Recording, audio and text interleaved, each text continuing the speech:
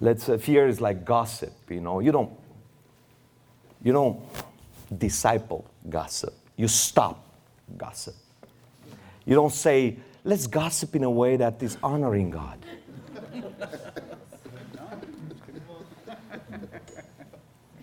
You do it or you don't do it. That's why we don't get into this slopey, talk about this and that. When fear comes, and fear does come, because as long as we're going to be in these vessels, every day a thought will come. How will I provide for this? What's going to be next? Will I still have my job next year about this time? Will I still be with him, or should I? Those are normal thoughts, and they come and they really overwhelm us. But what do we do with those? Every thought we make what? Captive to the obedience to Christ. So what does that mean on Monday morning when there is this fear that comes, and fear paralyzes? I've never seen anybody that gets overwhelmed by fear and just run. They cannot run. Fear paralyzes. When fear comes over you, this is how you walk. Spiritually. Because that's what fear does. And then we don't disciple that. We take the word, we replace fear with the word of God. You either have fear or you have faith. You either let those thoughts eat you alive, or you take the word of God. It's almost like you're going to go in the closet. You open the closet, it's cold outside. And instead of being outside and say, I hope it will get warmer, you're going to go inside to the closet, or you're going to go to the word, open the word, you take that nice warm coat, you put it on, and suddenly it becomes warmer. Not the circumstance become warmer, not the weather. You become warmer. Amen. Because you clothe yourself with the Word of God. When fear cripples me, or when fear attacks me, I would say, I always use, that's why it's my favorite Bible verse, I always use Isaiah 23 verse 6. And I have it here in 2 translations, and I will read both, because the Word of God, you can never have enough of it, because it's so powerful and so living. And it says this in the Message translation. People with their minds set on you, you keep completely whole. Steady on their feet, because they keep at it and don't quit. In the NIV translation says, you will keep in perfect peace those whose minds are steadfast, because they trust in you. It's almost like a riddle here. This Bible verse is like a riddle, because it's so, however you put it, it's going to be something new. You want to have a steadfast mind? Trust in Him. When you trust in Him, what happens? You receive a peace. When you receive a peace, you have a steadfast mind. Everything, however you read this Bible verse, even the Arabic way, from the back to the front, is going to be fantastic, because it's so rich. And when it comes to walking with Christ and be real faithful, and again, Christianity is not a philosophy. It's a way of life. And this way of life, trusting God, means everything. It's not one of the things. It's everything. And there is 2 kinds of people. The kind of people that believe in God, and they have faith that God exists, and He's there, and He's good, and He takes care of the world, and there are people that really trust Him. The kind of faith that they know that God is involved in every details of their lives. What kind of faith do you have? A faith that He exists, and He's there, and He's busy, and He's wonderful, but He's not really involved in all the details of my life. Or He's involved in all the details of your life. And He always has the last word, the last saying in every situation of your life. Do you really walk like that? Because if we walk like that, the Bible promises us something that is unshakable, His peace. When you see somebody with deep peace, You're really looking at somebody who trusts God with all his heart. Amen. How do you know this? The level of your peace is determined by your level of your trust in God. Amen. You have this level of trust, you're going to have this level of peace. You have this level of trust, you're going to have this level of peace. It's connected. They are connected. 2 Timothy, that's another Bible verse that when fear comes, again, like I told you the other day, it's 2 Timothy 1:7, for the Spirit God gave us does not make us timid or is not a spirit of fear, but gives us power, love, and self-discipline, or power, love, and a sound mind. That's another one that I use a lot. And I want to stop here. Any Bible verses that you have when fear comes and you saw in your walk with God, because I want to write them down and we'll all benefit. Anybody here? Can you read it? So let me write this down because this would be very important because this is our homework. We got to memorize this. You really want to get deeper into the Word, memorize the Word. It will stick with you because when the fear comes, believe me, you're not going to look for the Bible many times. You're going to be so, but guess what? Because you have this treasure inside of you, what happens is the Holy Spirit goes, oh, here I am, and comes out with the Word of God. And you know, for some people who don't believe in God, this is like a fairy tale. What we're talking today is like, are you kidding me? Is this some kind of psycho weirdo therapy? It sounds like it, to be honest with you. But the effects of it are fantastic. Yeah. Amen. So I don't care how it sounds. I care about the effects. I care about when you're doing it. It's amazing what happens to our lives. So would somebody help me here? Do you still have that little? Oh, it doesn't matter. We can have a smaller, another one. Or yeah, just write that. Just to see Crystal always. So the verse was? Yeah. John 14:27. Anybody else? 1 John 4:18. What does that say? There's no fear in love, but perfect love drives out all fear. Because fear has to do with punishment, and the one who fears is not made perfect in love, but perfect love drives out fear. Write that too. So, what, another Bible verse? Isaiah 41:10. Hold on, my phone locked. So do not fear, for I am with you. Do not be dismayed, for I am your God. I will strengthen you and help you. I will uphold you with my righteous right hand. We'll write this at the end. You can come with the phone and take a photo with this. Go home, get it out, put it on a file. Have a file on your phone with fear, with weapons against fear. I always have that. I have a lot of files on my phone, and every time I discover, I put it on my phone. I put the file on says this is a great weapon on shame, and I take that and I start memorizing the Bible verses. It really changes my life. I have Joshua 1:9. Joshua 1:9. Do not.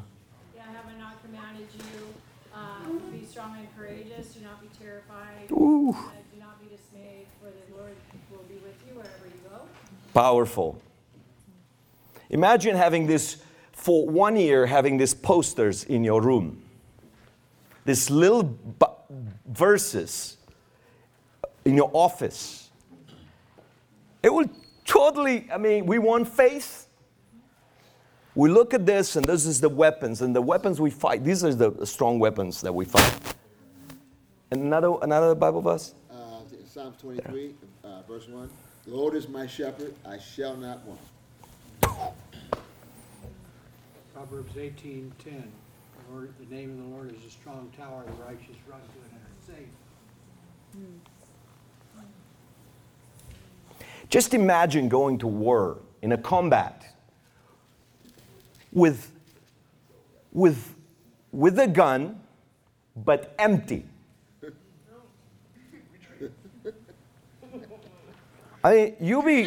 you'll be looking pretty scary until they start shooting at you. Then you'll be looking ridiculous, and then you'll look dead very soon.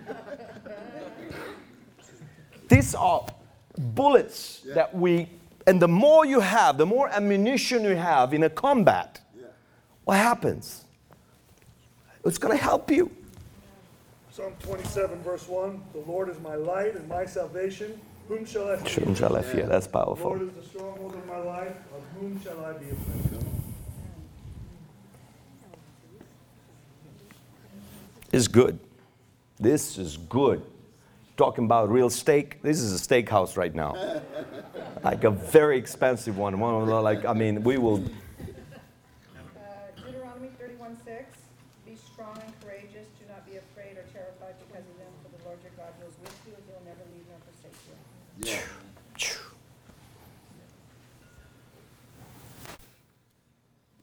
Isaiah 54:17. No weapon formed against me will prosper. Whew. Every tongue that rises against me, he will condemn. Yes.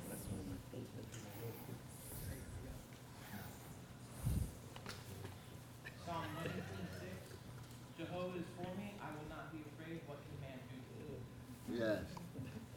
See, you use that when you hear a bad news from a man, from a person, and fear of the man is a curse, is something so dangerous. Immediately you take that, because fear will come, especially if it's a boss, especially if somebody and it's normal that we get, what's going to happen with me? And then you pull the right bullet and the right weapon for that right situation. And never, ever forget one thing, especially now in this context with people. When God promised you something, He is a promise keeper. Yeah. He's going to do it, and doesn't forget His promises. We do forget our promises, but He never does. And we will talk about it because the problem here with us is that the timing. We think He's going to do it today because we want it today. That's why we think He's going to do it today, because it's our desire. But He's going to do it in His timing, and nobody will stop Him. And when I deal with this kind of situation, I always remember this. The heart of the king is in the hands of God, like a river that turns it wherever He wants it. Yeah. So I'm like, when I see somebody who's like in opposition, I go, this is funny. It's going to be so good. I'm so curious what will happen. I heard some powerful testimonies even last night from some wonderful people, just saying how God just in the last moment, it was a couple of weeks before, it was the boss said something totally different, and kind of, fear came, and then a couple of weeks after that, the boss said something totally different, like, oh yeah, you're going to do this, and that's when we get, I can't believe this. Of course you can't believe it, because the heart of the king is in God's hands, and He, like a river, and He takes it whatever He wants. And it's so powerful. Never forget that. Another Bible verse. 2 Chronicles 20:12. It says, our God, will you not judge them? For we have no power to face this vast army that is attacking us. We do not know what to do, but our eyes are on you. Imagine when you have this ammunition and you enter a conversation with one of the students or one of your friends who is paralyzed by fear, and he comes to you, it's like, I don't know what to do. And you start injecting the Word of God, who is a living, powerful Word of God. You don't even, because we don't know what advices to give. We ourselves need a lot of advices.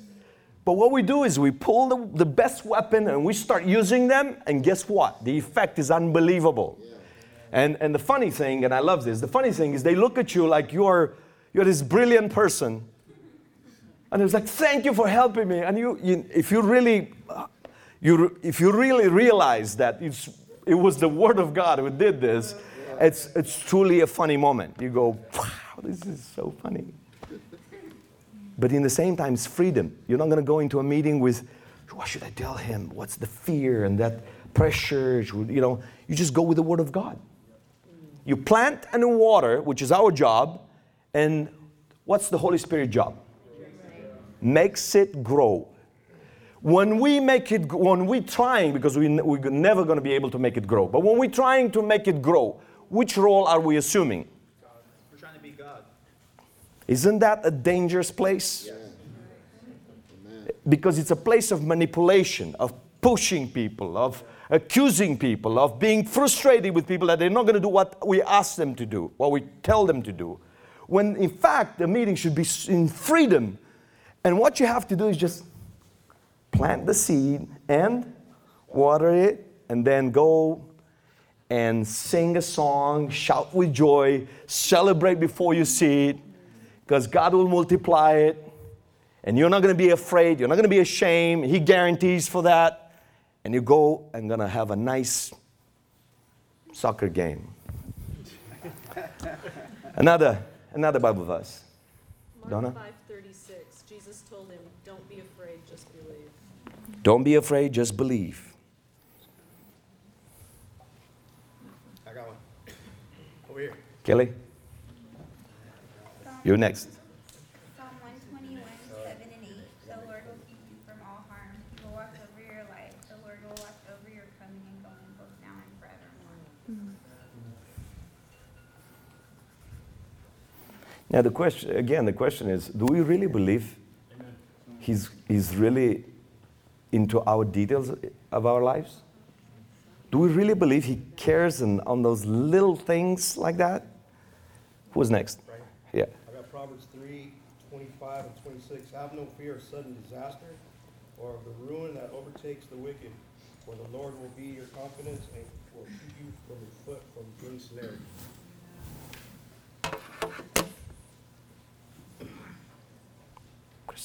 Just to go along with what you're saying, it's a portion of scripture. It's in Luke 12, it's 4-7 that I've just been meditating, and it's kind of a lot, but I love how the Lord breaks it down. It says in 4, "And I say to you, my friend, do not fear, do not be afraid of those who can kill the body, and after that, no more they can do to you.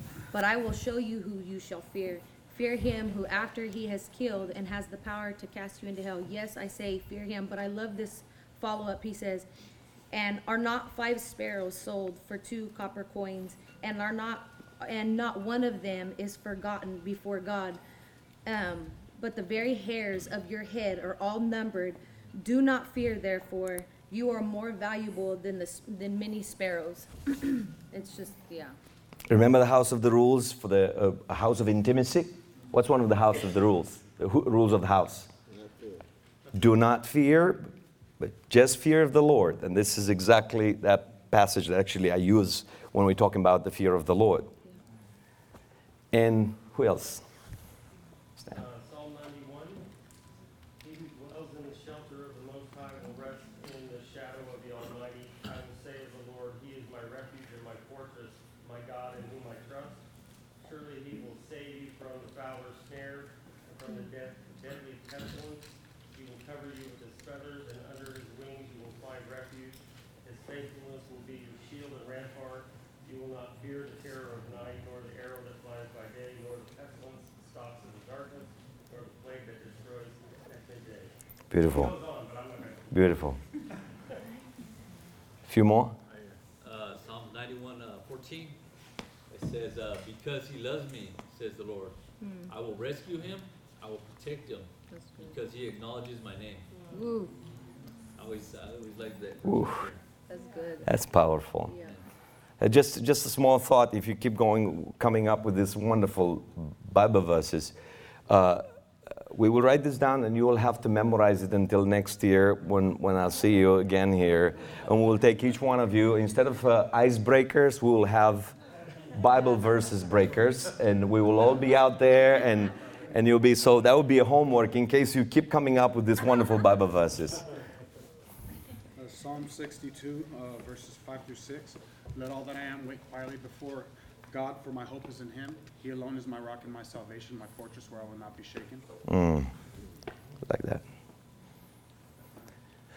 Luke. Matthew 6:32-33. "These things dominate the thoughts of unbelievers, but your heavenly Father already knows all of your needs. Seek the kingdom of God above all else and live righteously, and He will give you everything you need." Excellent. Excellent. Luke 1:74. To grant us that we, being delivered from the hand of our enemies, might serve him without fear. Oof. Heard that? Put it? Okay. We'll just have a couple of more. Romans 8:31-32. What then shall we say in response to these things? If God is for us, who can be against us?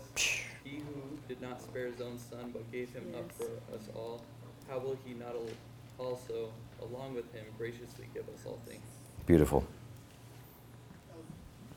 James Tim? chapter 1, verses 2 through 4.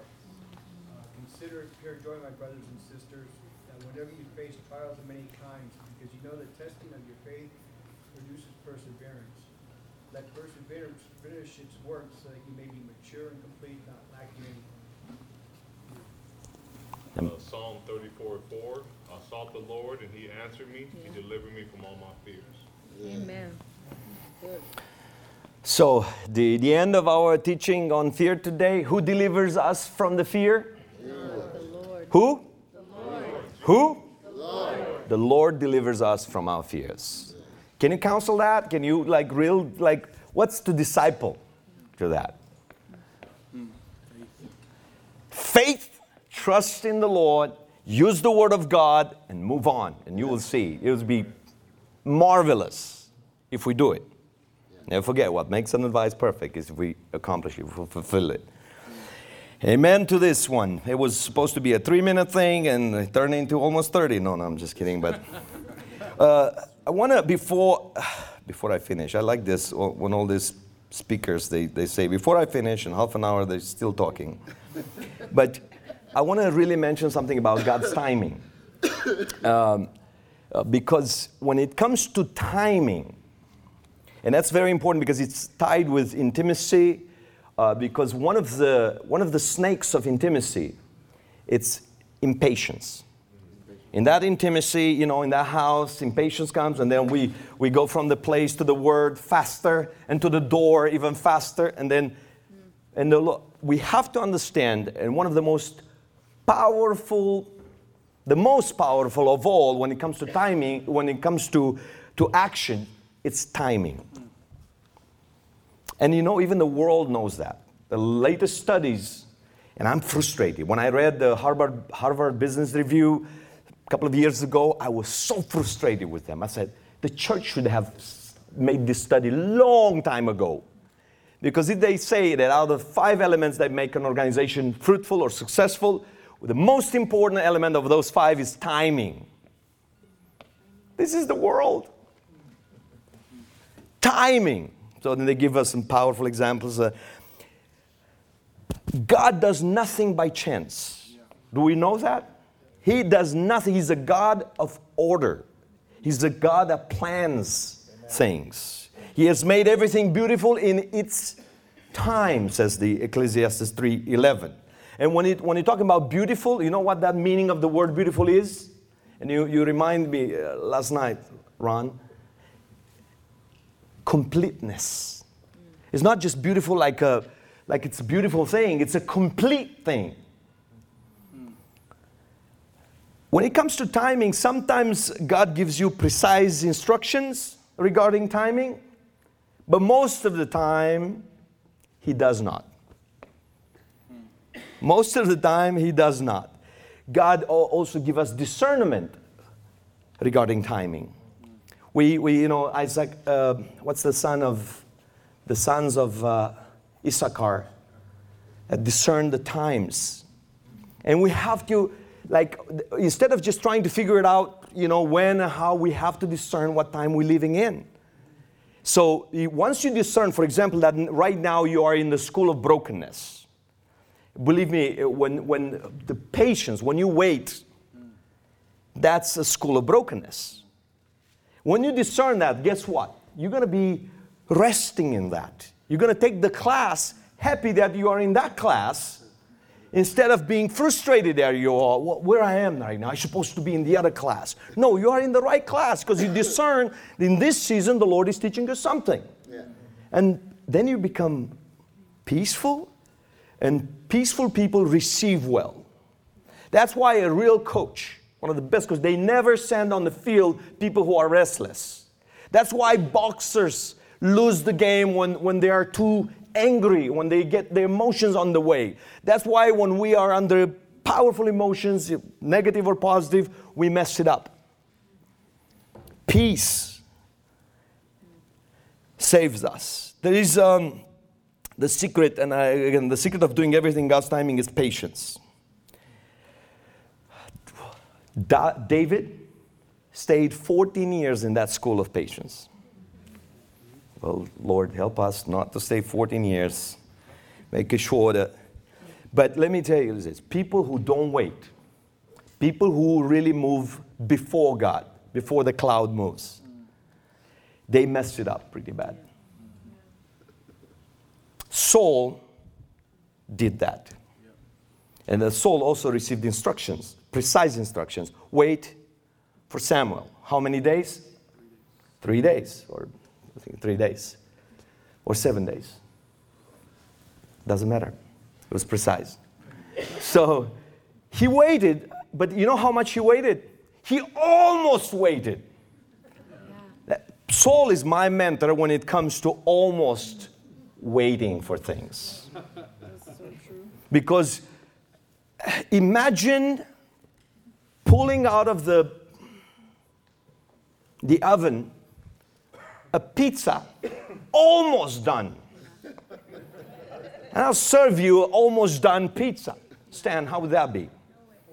Almost cooked. An amazing food that you put the greatest ingredients in the world, the most expensive ingredients in the world, the most attention to it, hours of work and precise. And then you 5 minutes before you're supposed to take it out, you pull it out. 5 minutes. It's a mess. It loses everything. That's why do not be anxious for nothing. You know how many times Pastor Ron has told me in my life, and when we're talking on the phone, I'm pouring out my heart. I'm so, overwhelmed by fear. And after I finish all my garbage dumping on Ron, everything, all I hear is, Catalin, be anxious for nothing. And then he keeps going on about, I'm like, I shouldn't even have called Ron. I know this Bible verse. The timing for that Bible verse, but vulnerability. And then the Lord uses that. And here I am, I said, thank you, Ron. Hey, so how is your family doing? Suddenly I'm released, I'm okay. How is that going? Because that was just one little thing. That's all I needed. Wait.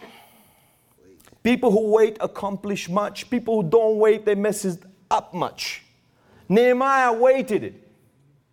If you study Nehemiah from the moment he received the vision to the moment he went to the king, it took a lot of time. We think he went right after, like a couple of days, or in that day, maybe in 3 months. He waited a lot of time. And then at that moment, he felt like this is the door from the Lord, and he entered.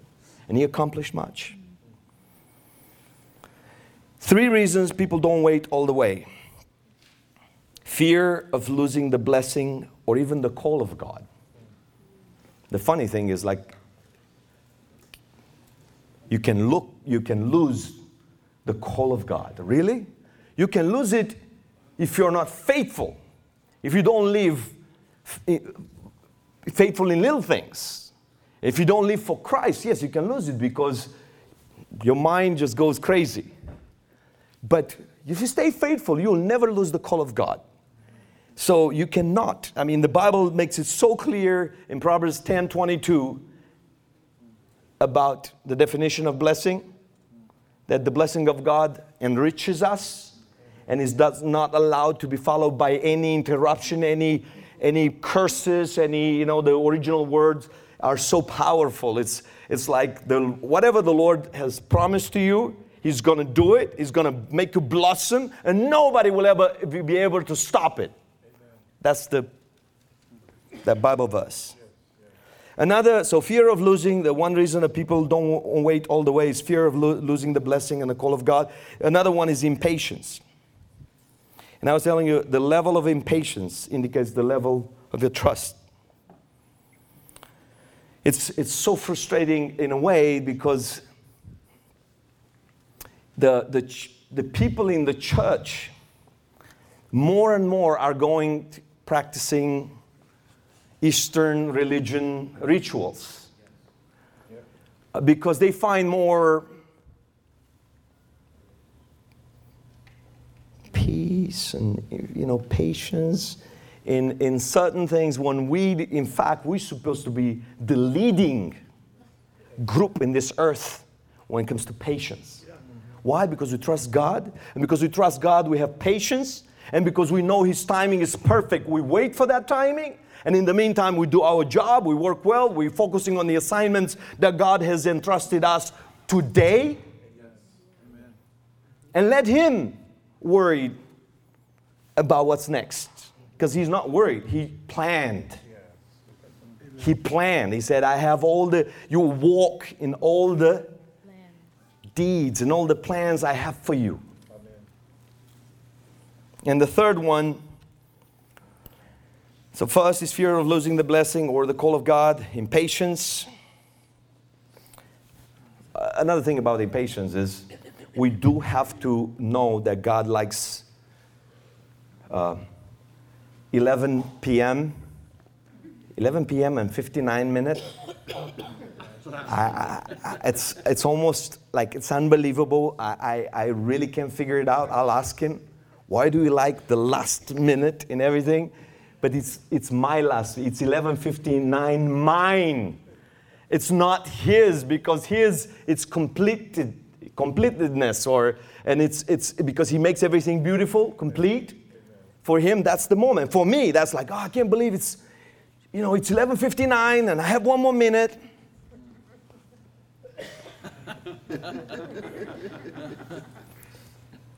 Let's wait. We're going to have tests. Abraham had a test. And in the last second, stop. It was the last second. And he changed the history. We are here because of that. And another one is pressure. Pressure. Fear, impatience, and pressure. Now, do not run away from pressure. There's no possession without pressure. The promised land was not taken by a group of consultants, negotiators, who went there and they talked, with a piece of paper that said, we'd love to conquer this territory. Actually, not to conquer, to really collaborate with you. Would you leave, please? And we will come, and it'll be so beautiful, and we'll live together for the rest of our lives. You will live in another part of the world, but we live here because God has given us this. No. It was taken by what? Force. And when you go to war, there's pressure. And so but don't confuse that. Saul's success was not depending on his ability to please people, but his ability to what? To wait on Samuel. His test or his success was not depending on his ability to please the people. We as leaders, our job is not please people or even nobody, but to what? To wait for God's timing. And blessed is the one that waits for God's timing. Now, waiting for God will break you. Waiting for God will break you. It's actually part of the brokenness. And what's one of the rules of intimacy? Rule of the house? Is you have nothing to prove, you're too broken. Now in that patience, in that waiting, there's going to be a lot of brokenness. There is a study that recently Barna just did, and I'm now looking forward to get the book. I just studied a little bit of what was the outcome of the study. I read that, and it says this. The reason the Church of the United States, and I believe it's really the Church of Christ around the world, here, praise God, you have people who study and put money into it. The other places we don't, but we learn so much from you. Taking a closer look to what's going on in the church. And they say the reason that the church right now is in a spiral going down, you know what's the reason? We avoid brokenness. I'm like, I read the study, I said, are you kidding?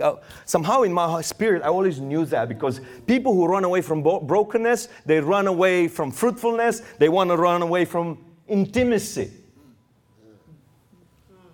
So when I see a student that is broken and comes to me and broken, I go, I'm so happy for you. And they look at me, they go, how can you say this?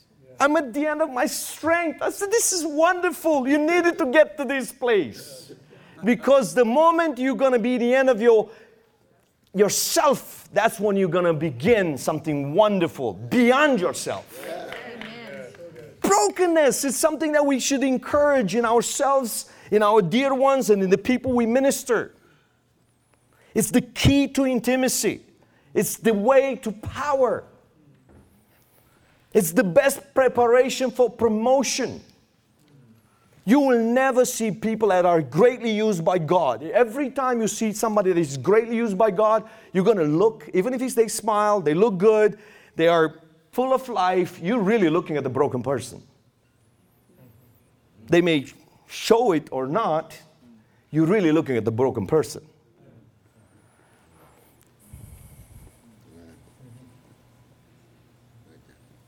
The Lord is near to the broken one. In Psalms, David wrote in Psalms how God comes near the brokenhearted. And it says, the Lord is near unto them that are of a broken heart, and save such as be of a contrite spirit. Psalm 51:17 says, the sacrifices of God are a broken spirit, a broken and contrite heart you will not despise. And we're running away from this. And we're also teaching some other people, get out of this. You should get out of this brokenness now. No. Let the Holy Spirit work and finish the deep work of the Holy Spirit that will really equip us and help us for the promotion, for what God's from glory to glory. From glory to glory. When it comes to brokenness, and I'll finish with this truly. Let's allow God to be, and I love what Bob Pierce, I wrote something one day, some years ago, what Bob Pierce from World Vision, I think he's the founder of World Vision, and he says, I want my heart to be broken with what breaks God's heart. And there are a few ways of being broken. You either allow the Holy Spirit to break you, or you're going to take a lot of stupid decisions that will take you to that place. There's only two ways. So you just, let's choose the easy way. Let's every day ask for the Holy Spirit to search our heart, to see if we are on the right path, see if our attitude has changed, see if our, we become ungrateful, or we become, murmuring, and we become this. Allow the Holy Spirit to work in you. And what happens is when we ask the Holy Spirit to help us and search our hearts, there is a guarantee of 100% that He will do it. And guess what? At that moment, He brings some lights. It's like your son. Imagine you having a son, and he's asking you, Dad, Mom, I really want to give me a brutally honest feedback about how I've been acting in the last week. What are you going to tell him? Especially if there are some things, and he's a teenager, and he goes through some of that time, and you want to tell him, but you want to wait for that moment, and suddenly he comes to you and say, Dad, truly, be honest with me. Please, don't sugarcoat it. Tell me as it is. Am I acting a little weird than the last time? The last period? What are you going to tell him? Oh, no, son, you are okay. No, you love him so much. But because he asks you, you will watch your mouth. That's the difference. You'll be more kind. You'll tell him in a way where you say, yes, it's amazing you asked me this. I truly appreciate it. This is so cool. It's so mature of you to do that. And then it becomes a moment of we build one another up.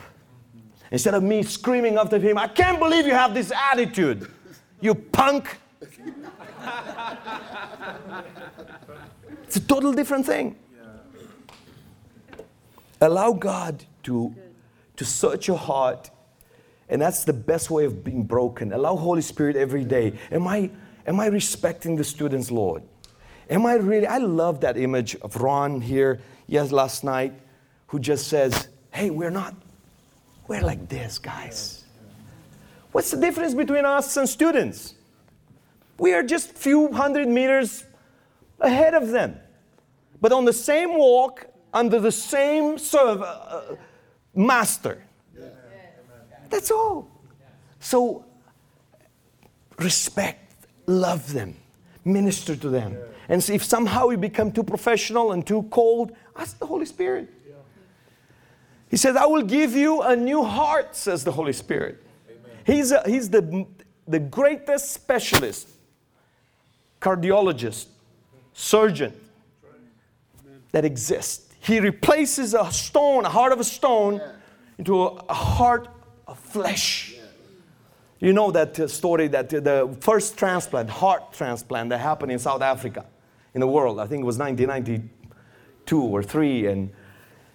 And after they did the surgery on him, okay. My wife's telling me, shut up, finish this, it's too long. No, I'm just kidding. I put the alarm.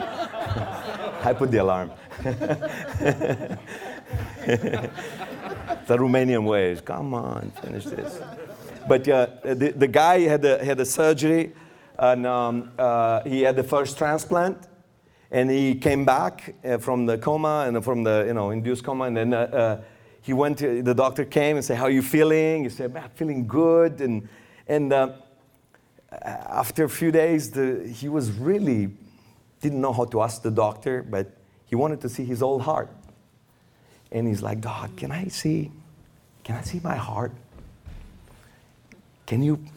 I said, "Yeah, of course, I bring it to you." So they brought in like a jar, in this substances, and it was kind of a darker color, a little like tough and a sick heart.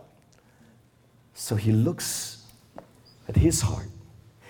And in that article, it's written that he says, so this is the heart that gave me so much trouble. This is the heart that gave me so much trouble. That's why when we ask in the Holy Spirit, continue to search my heart. And if I need a transplant, do it. Do it. That's brokenness. And He's going to do it. Jesus, when He entered Jerusalem on a cold, the Bible says that Jesus cried 2 times at Lazarus' tomb, and it says in the Greek word it says He cried silently. He had tears and cried. But when He looked over Jerusalem, He wailed aloud. He cried out, and He says, "Jerusalem, Jerusalem." He was broken with things that breaks God's heart. With other words, He was saying, if you would have just listened to me, the peace I bring to you, the new way I bring to you, and that broke His heart. May God break our hearts with the things that break His heart. So when we live on this earth, we will live with Him, fulfilling His word. That's going to be the house built on the rock, fulfilling, being faithful in little things, and living that intimacy with those only 3 rules of the house: nothing to fear, nothing to hide, and nothing to prove. And then every day waking up and going and to the place, meeting with Him, to the word that will bring us life, and then getting out of the door with faith that He will use us and plant and water, and and just live that life that will bring him what? Much fruit. And at the end of our walk on this world, and when we go to be with him, we would love to hear what? Well done, good and faithful servant. Amen, guys. You are so beautiful. I tell Oltitz and I love you. We were talking about what a quality of people are you. Like, you are just, we love being here. And I'm so grateful that this is the second year. And Ron, thank you so much for having here. Just want to thank, John, thank you for being such a blessing. Rosie, thank you for just being family, such a good friend. And of course, I can go on, but it's like, I finish with this. Thank you for sharing Ron with us in Romania. You have no idea. One day you will. One day you will. It was a truly joy for Oltitz and me to be here this day. I'm so looking forward to see more of you in Romania. I believe the Lord has knit us together for his purposes. And I believe this is just the beginning of something great. And it's interesting that he chose a Eastern European country, very cold in the wintertime and different communist mentality, to California. And I think, I like to think he did it for me. Because, to spoil us, come to California. Because I believe you have no idea where you guys are living. This is non-normal. Just for you to know, this is non-normal. I don't know what you have done in your life, but the Lord has been spoiling you. Rejoice on it. God bless you guys. I love you so much.